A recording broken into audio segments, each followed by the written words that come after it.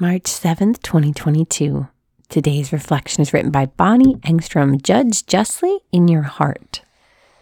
Show neither partiality to the weak nor deference to the mighty, but judge your fellow men justly. Leviticus 19:15.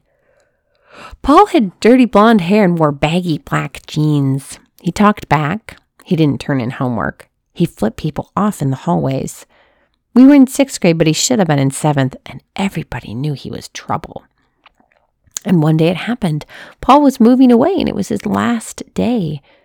As the rest of us walked down the hall to lunch, he stood in the hallway with our U.S. history teacher, the beloved Mrs. Dottie.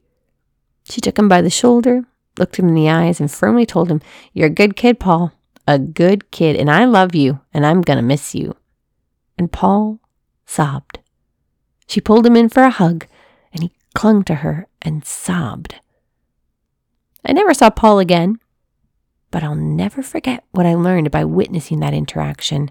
I had never once considered who Paul might actually be behind the reputation he had, but Mrs. Dottie saw right through all of that.